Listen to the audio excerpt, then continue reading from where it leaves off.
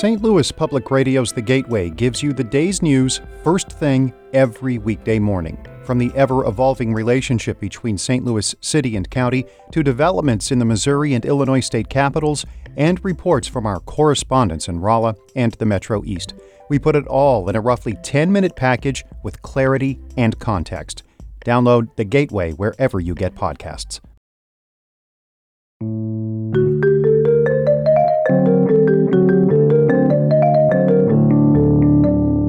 Welcome back to the Wake Up to Politics podcast. I'm your host, Gabe Fleischer. This is our last episode of 2020, and we covered a lot of ground this season, talking about a bunch of different processes and systems that drive American politics. But I wanted to see if any of you still had questions that I might be able to answer about those systems and others that are important in our political process. So I put a call out to my listeners, and we got a bunch of great questions that got at some really important topics in American politics.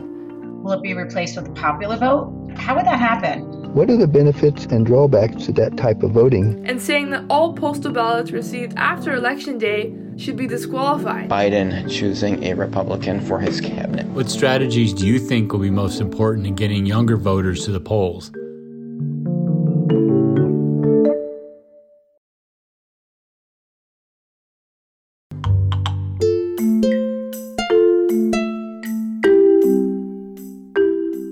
So welcome to our mailbag episode. We got a lot of great messages from listeners, so let's dive in and start answering some questions. This question is about the Biden administration. In our most recent episode, we touched on the presidential transition and talked about what to expect as President-elect Joe Biden begins to name his cabinet. Hi, this is Steve Harrell calling from De Pere, Wisconsin. Greetings, Gabe. I have a question that I wonder if you could pursue on the podcast. And I'm very interested in incoming presidents choosing cabinet members from opposing parties. I know that Barack Obama chose a Secretary of Defense, former Senator Hagel. And I'm wondering if you have picked up anything on the possibility of President-elect Biden choosing a Republican for his cabinet, for a cabinet position. Thanks. Hey, Steve, that's a great question. There is, as you said, a long history of presidents crossing party lines to pick members of the opposition party for their cabinet. Like Steve said, former Republican Senator Chuck Hagel served in the Obama cabinet as defense secretary. Obama also had Republican Bob Gates also lead the Pentagon during his administration, as well as former Republican Congressman Ray LaHood, who served as transportation secretary. George W. Bush had a former Democratic Congressman, Norman Mineta, who led the transportation department. There's a long history going back decades and decades of presidents who have appointed oftentimes members of Congress or governors of the other party and given them cabinet spots. Notably, Donald Trump did break that trend because he did not nominate any Democratic politicians to his cabinet in his 4 years, which did break with tradition. He did give some prominent jobs to former Democratic donors. Gary Cohn, the former director of the National Economic Council, is one, but he didn't pick any Democratic office holders for his cabinet. And likewise, there aren't many Republican office holders who are being discussed as possible Biden cabinet appointees, but there certainly are a few different Republican names that have been thrown about that could end up in the administration. Many of them were surrogates of Biden's because he did have quite a few kind of prominent Republican backers who campaigned for him in 2020. As of this recording in early December, he hasn't appointed any yet. Probably the one with the most speculation is Meg Whitman, who's the former CEO of Hewlett-Packard. She was also the CEO of the short-lived Quibi app. And there's a lot of speculation about her being appointed as Commerce Secretary. She is a lifelong Republican who was a GOP gubernatorial nominee in California in 2010. So that would be a cross-party pick. That's probably the one with the most buzz right now. There's also been some speculation about former Ohio Governor John Kasich, who of course sought the Republican presidential nomination in 2016. He's been discussed for a cabinet spot. There's also Cindy McCain, who's the widow of former Republican Senator John McCain, who's been talked about as a potential ambassador to the United Kingdom or for another kind of administration role, probably not a cabinet job, but some sort of diplomatic role or something in the administration. So those are some of the names that are talked about most often. It does seem pretty likely that Biden will pick someone from the Republican Party to some sort of job in the administration. Obviously, a big part of his campaign was about unity and bringing the parties together. So that would certainly fit with that messaging. And also, it's worth noting, all three of those people I just mentioned, Kasich, McCain, and Whitman, all spoke at the Democratic Convention in August, this past August. So there were a few Republicans that did speak at that convention and campaigned for Biden throughout the campaign. So it does seem pretty likely that at least someone in that group will end up with some sort of job in the administration.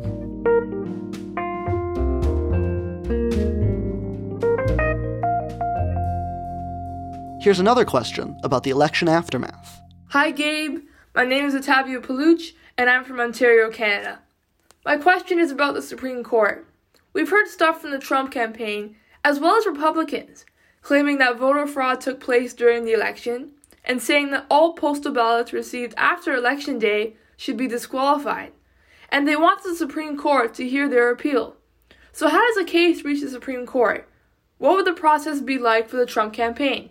Thank you! It's a great question, and the answer is there isn't much of a path, really, for the president's legal challenges to election results. They've been rejected now at pretty much every level by federal and state judges. Dozens of cases have been dismissed that have been brought by the Trump campaign or by Republican allies attempting to overturn the election results or block states from certifying their results or trying to challenge state election rules, particularly, of course, mail-in voting. And there really hasn't been much success that the president or his allies have found in the courts. In terms of getting to the Supreme Court, the way that could happen is that once a case reaches the federal appeals court level or the state Supreme Court level, and if a judge rules against the Trump campaign on either of those levels, then they can appeal to the Supreme Court. And actually, as you may know, the president said in the campaign trail repeatedly when he was pushing for Amy Coney Barrett to be confirmed, one of the things he talked about was how important it was for her to join the court so that she could be there for them to hear some of those challenges that he anticipated that he'd be bringing after Election Day. The problem with that is that there are a few cases that have already made their way up to the Supreme Court that Trump's lawyers have appealed there, and so far the justices have chosen not to take up any of them. And so the way that works is that for a case to be heard by the Supreme Court, 4 justices have to grant what's called a writ of certiorari and agree to hear the case. And so far, they haven't agreed to do that, and there's really no sign that any of the justices are likely to do that for any of the president's challenges. So there isn't really much of a legal path for the president to challenge the results. So just to go a little bit farther here, barring any court intervention, the next steps in the electoral process are pretty straightforward. As we talked about a few episodes ago, the Electoral College will meet in each individual state capital on December 14th, and then Congress finalizes the results on January 6th in a joint session. And there are some opportunities, obviously, when the Electoral College meets, there could be, these faithless electors that could throw the election to the president. That's incredibly unlikely. As we talked about in that episode, electors are generally party loyalists, so that would require a lot of, prominent Democrats or loyal Democrats choosing to vote for Donald Trump, which is not likely. When it does get to Congress in January, there's also an opportunity for lawmakers to challenge the results as long as at least one House member and at least one senator kind of team up to do that. There does seem to be some House members that are planning to do that. So far, they haven't attracted any senators who have said they will join them, but it is a possibility. But you would still need that would still then go to a vote in both chambers, and it's incredibly unlikely that the president would generate broad support, and certainly not a majority in the Democratic-led House, and probably not even in the Republican Senate either, to do that and to challenge the results in any of these states. So there isn't much of a path for the president at this point in the courts, and then even for what comes next in the Electoral College and in Congress, there's not much of a path there either for the president to try to overturn the results of the election.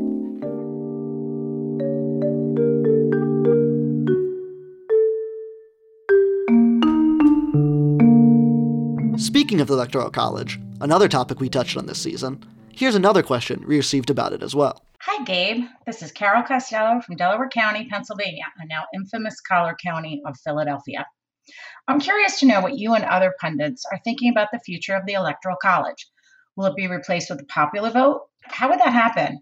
Would the Dems need Senate control? And also the ripple effects. if this took place? How would this change the way politicians campaign? And the other changes I can't even think of. So a flat-out repeal of the Electoral College would be pretty hard to do. That would require a constitutional amendment because the Electoral College is enshrined in the U.S. Constitution. And as you may know, passing a constitutional amendment, adding something to the Constitution is really difficult. And the founders were very intentional about making that, not an easy process. It requires first 2/3 majorities in both houses of Congress, which obviously there's not many issues that kind of generate that broad support in both the House and the Senate. And then not only that, 3/4 of state legislatures also have to approve an amendment. So again, it requires really broad support across party lines, across geographic lines. Really, you have to have a lot of support across the country. And that's not hard. That's not easy to get, which is why it's only happened 27 times in American history that the Constitution has been amended, and 10 of which were in the Bill of Rights. So really beyond those 10 that were passed right at the beginning, towards the beginning of the Republic, it's only happened another 17 times. So to do something like repealing the Electoral College would be a pretty difficult task. But there is another side route that some people have proposed for kind of getting around the Electoral College, and that's something we talked about in our episode about the Electoral College a few months back. And so that kind of alternative is called the National Popular Vote Interstate Compact. And essentially, it would achieve what you're talking about, where the popular vote would determine who the president is instead of the Electoral College, without completely getting rid of the Electoral College. It requires state legislatures, because if you remember from that episode, state legislatures, they get to pick how the electors are allocated. And for the most part, most states simply allocate them to the winner of that state's popular vote. But what the National Popular Vote Interstate Compact says is that basically you would have these state legislatures promising to throw their electors, to allocate their electors to the candidate that wins the national popular vote majority. So in effect, it would ensure that the national popular vote winner would win the presidency, because it only goes into effect once enough states that add up to 270 electoral votes sign on to the compact. If that happens, then it would go into effect, and then you'd have enough states where the Electoral College wouldn't matter anymore, because you have enough electors that are assured to the person who wins the national popular vote. So that has gained some steam in the past few years. Right now, there's 15 states, as well as the District of Columbia, that have signed on to the compact. That adds up to 196 electoral votes. So they're still a little bit, some ways away from 270, which is the number that it would need to take effect and to actually, make an impact on kind of removing the Electoral College effectively from the equation. But it is somewhat close. So that is a possibility there, and it's probably the best chance that the advocates have of getting the popular vote to be the thing that determines the president nationwide. To answer your other questions, there's no question that would lead to a huge shift in how politicians campaign. I think, for one thing, it would really just scramble where politicians are going, where they're sending most of their resources. I think some of the states you see right now, some of the kind of traditional battleground states, Michigan, Pennsylvania, Wisconsin, states like that, would have much less impact, but because they wouldn't be kind of electoral battlegrounds in that same sense. And then on the flip side, you'd see presidential candidates spending a lot more time in some of those bigger states where they might have less of a chance of winning, but they still have large voter bases they might be able to turn out. So you'd think of Republicans in California and New York, or Democrats in Texas and Florida, states where they probably wouldn't have targeted before, but because they'd have a difficult time getting a majority of that state's vote, but they could still maybe draw out, people that are in that state that might support them. And so it would just entirely scramble the calculus of presidential campaigning as we know it.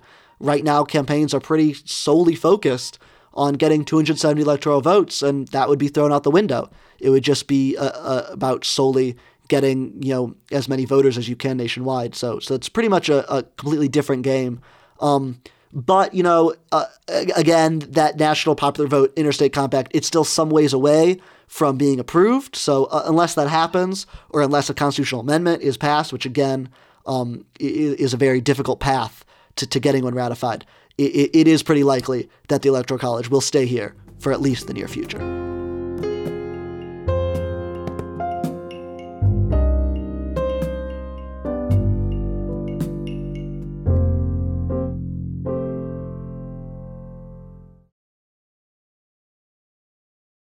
This next question is about another type of electoral reform. Gabe, please explain ranked choice voting and why a couple states are going to that system. What are the benefits and drawbacks to that type of voting over our current system? This is Mike from Kansas City, Missouri. So this is a super interesting topic, and it's actually something that's been gaining steam in a lot of states around the country. And so to kind of explain what ranked choice voting is, so first, right now, the vast majority of elections in the U.S. are run by what's called first-past-the-post voting, which basically means that whoever gets the plurality of votes wins. It's pretty simple. That's probably how most of you are familiar with elections being run. And so ranked choice voting is an alternative to that system, where basically voters take their ballot, and you have all of the candidates for a certain office, and they rank 1, 2, 3, 4, all of their candidates in order of preference. And so what needs to happen is for a candidate to win, they need not only a plurality, but a majority. They need to get above 50%. And the way this happens is through a few rounds of kind of automatic tabulation. So you have the first round, and if someone gets above 50% just by first choices, then they win right off the bat. But if no one gets above 50%, as often happens, when there's a lot of candidates competing in a race, then the candidate with the least votes is eliminated, and their votes are automatically distributed to whoever their voters picked as their second choice on their ballots. And so that process continues then until someone gets above 50% from either first, second, or so on choices being added up. And so the main pro of ranked choice voting, or RCV, as it's known, is that it eliminates the need for what's called strategic voting.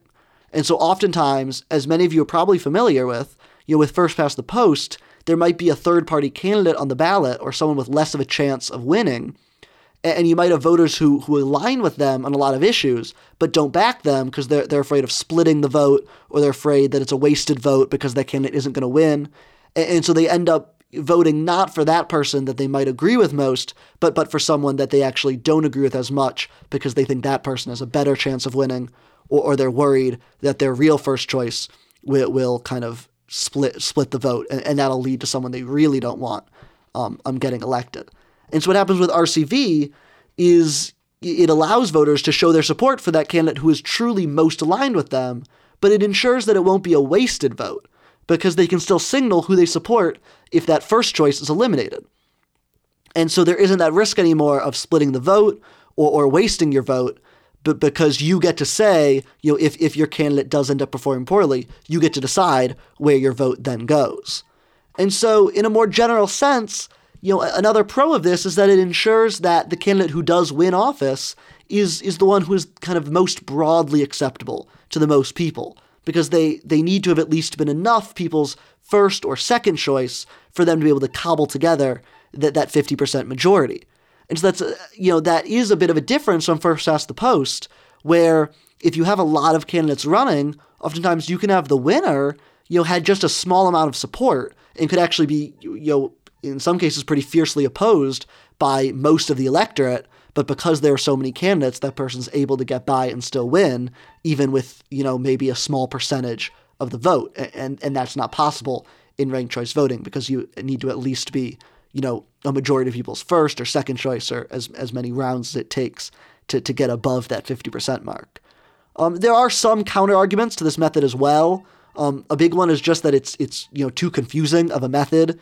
Voters won't know what to do with their ballots when they get to their polling places on election day, if they're not familiar with the system, and so they'll end up wasting their votes that way by either not voting, that it could lead to a drop in turnout, or by not knowing what to do, or by voting wrong and not actually ranking the candidates as they're supposed to. There's also an argument that for the most part has been rejected by most courts that have heard it, but this is still something of a novel system. So there is the argument that it's undemocratic, that it violates the principle we have in the United States of one person, one vote. But because if you have someone's vote being tossed out that violates that kind of one person, one vote requirement, even though their vote could go to someone else, but obviously they could choose not to rank the candidates or for whatever reason, they could decide against,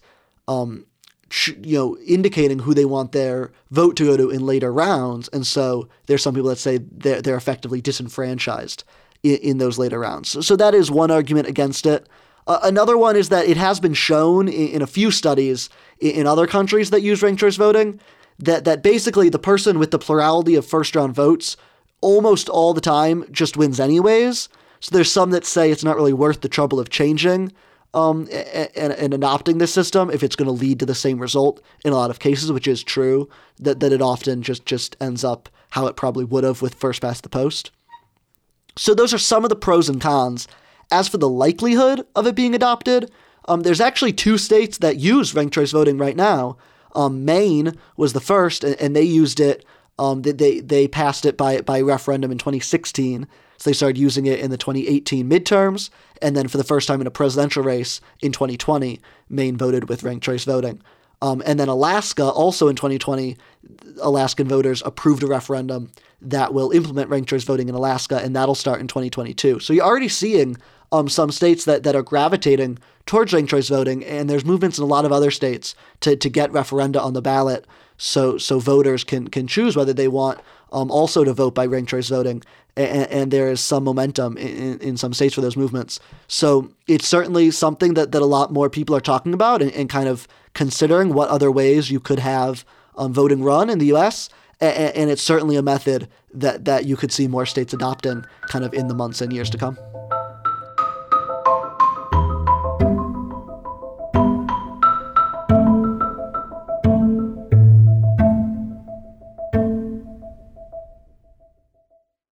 This last question is about a topic we covered back in May when we did our Generation Pandemic episode that focused on young voters. Hi, Gabe. My name is Gary Burkholder from 29 Palms, California, and my question for you is, as a member of the next generation of voters, what strategies do you think will be most important in getting younger voters to the polls? Youngest generations have the most voting power, yet young people still don't reliably vote. I think this will be really important, especially with the crises that are looming in our country now. Thank you. So that's a great question. Obviously, it's one that's really near to my heart. And obviously that's something I'm really passionate about, just trying to engage a lot of other young people and other members of my generation to be engaged in politics and to vote. And for that reason, it was really encouraging to see both in 2018 and then in 2020 record levels of youth voter turnout. We saw huge increases among people in my generation who came out to vote for the most part for the first time in 2020, which was really encouraging to see. And obviously it was my first time voting, and a lot of people my age as well who just came of age, and where the trend has been for several decades now that a lot of voters have not on their first election when they've been eligible cast a ballot. You saw record numbers this year of young voters who did go to the polls and did decide to make their voice heard in the presidential election. But obviously there's still a lot more work to be done in terms of engaging young voters. Even with the encouraging numbers that we've seen, there's still a lot of young voters that stayed home on election day and that continue to. So it's a really important question to be asking, how can we get more young voters to the polls? I think the main thing that I think is really important to remember is that I always say that I think it's important to just meet young voters where they are. I think it's just super important to I think there are campaigns that need to in some ways rethink their strategies and to not be so wedded to kind of traditional campaign strategies that aren't always so effective in reaching young voters. So obviously digital outreach is hugely important. Going to young voters on social media networks, going to where young voters are talking with their friends or where they're getting news, not just expecting young voters to come to you, but to meet them where they are and to really try to reach them on the channels that they're using. For example, Snapchat this year, I think over 1 million voters they registered through a tool on Snapchat. And so that's an example of trying to find out where young voters are spending time and then going there and trying to make the case to them to register to vote and to participate in elections. I think going along with that, like you said, Gary, I think the important thing is I think there's a lot of young people that I hear this all the time when I talk to people, my age, not all certainly, but there's a lot of young people that just aren't convinced of the importance of their vote, and that don't think they have that much voting power, and that don't think that it's worth it to vote. And the answer, just like you said, is that in fact, if young people did vote kind of at the rate that older voters do, that Generation Z and millennials combined would be the most powerful voting bloc in the nation. They would have the most voters if they chose to go out and vote, in kind of full. And you see, but because you see such higher rates of voter turnout among older voters, you see that young voters are essentially kind of ceding that power to older voters and kind of guaranteeing that they're guaranteeing that their voice won't be heard, and that older voters, their voices will be heard, but because they're going to vote. So I think it's just about making that case to young people, showing them with the data, with the numbers that we have, that as a matter of fact, young people's voices do matter, and that they have the ability to shift election results, and that, like you said, if they chose to vote, they would be the most powerful voting bloc in the country. So I think it's just about hitting that message and just really reminding young people, what the consequences of elections can be, and talking about the issues that matter to them. We know that there's a lot of issues that really do impact young voters pretty acutely, from climate change to student loans. The list goes on and on. And so just to talk about those issues and explain to them, if you don't vote, then people of older generations will. And so if you want the issues that matter to you to matter and to make a difference on the national scale, then you just have to get out and vote on Election Day.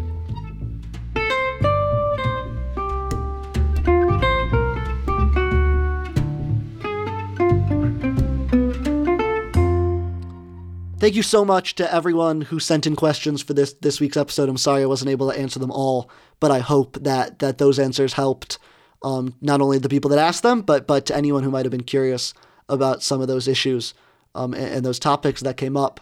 I also, since this is the last episode of the season, I just want to express my thanks again to St. Louis Public Radio for partnering with me this season in working to make the Wake Up to Politics podcast available. Specifically, I want to thank Joe Manis, my editor, and Aaron Dorr, my engineer, who have been working with me to make the podcast happen, and I'm really appreciative of both of them. And most of all, I want to thank you. Thank you so much for listening to the podcast, listening to these episodes, for engaging, for sending me your feedback and sending me your questions. I really am so grateful for everyone who listened to the podcast in 2020. And I hope, if you're not already, that you'll sign up for my newsletter at wakeuptopolitics.com. And that's where you can stay up to date and hear more about the future of the Wake Up to Politics podcast as we continue in 2021. So I hope everyone has a happy holidays and happy new year. And I'll see you in your podcast feed in 2021. Thanks a lot.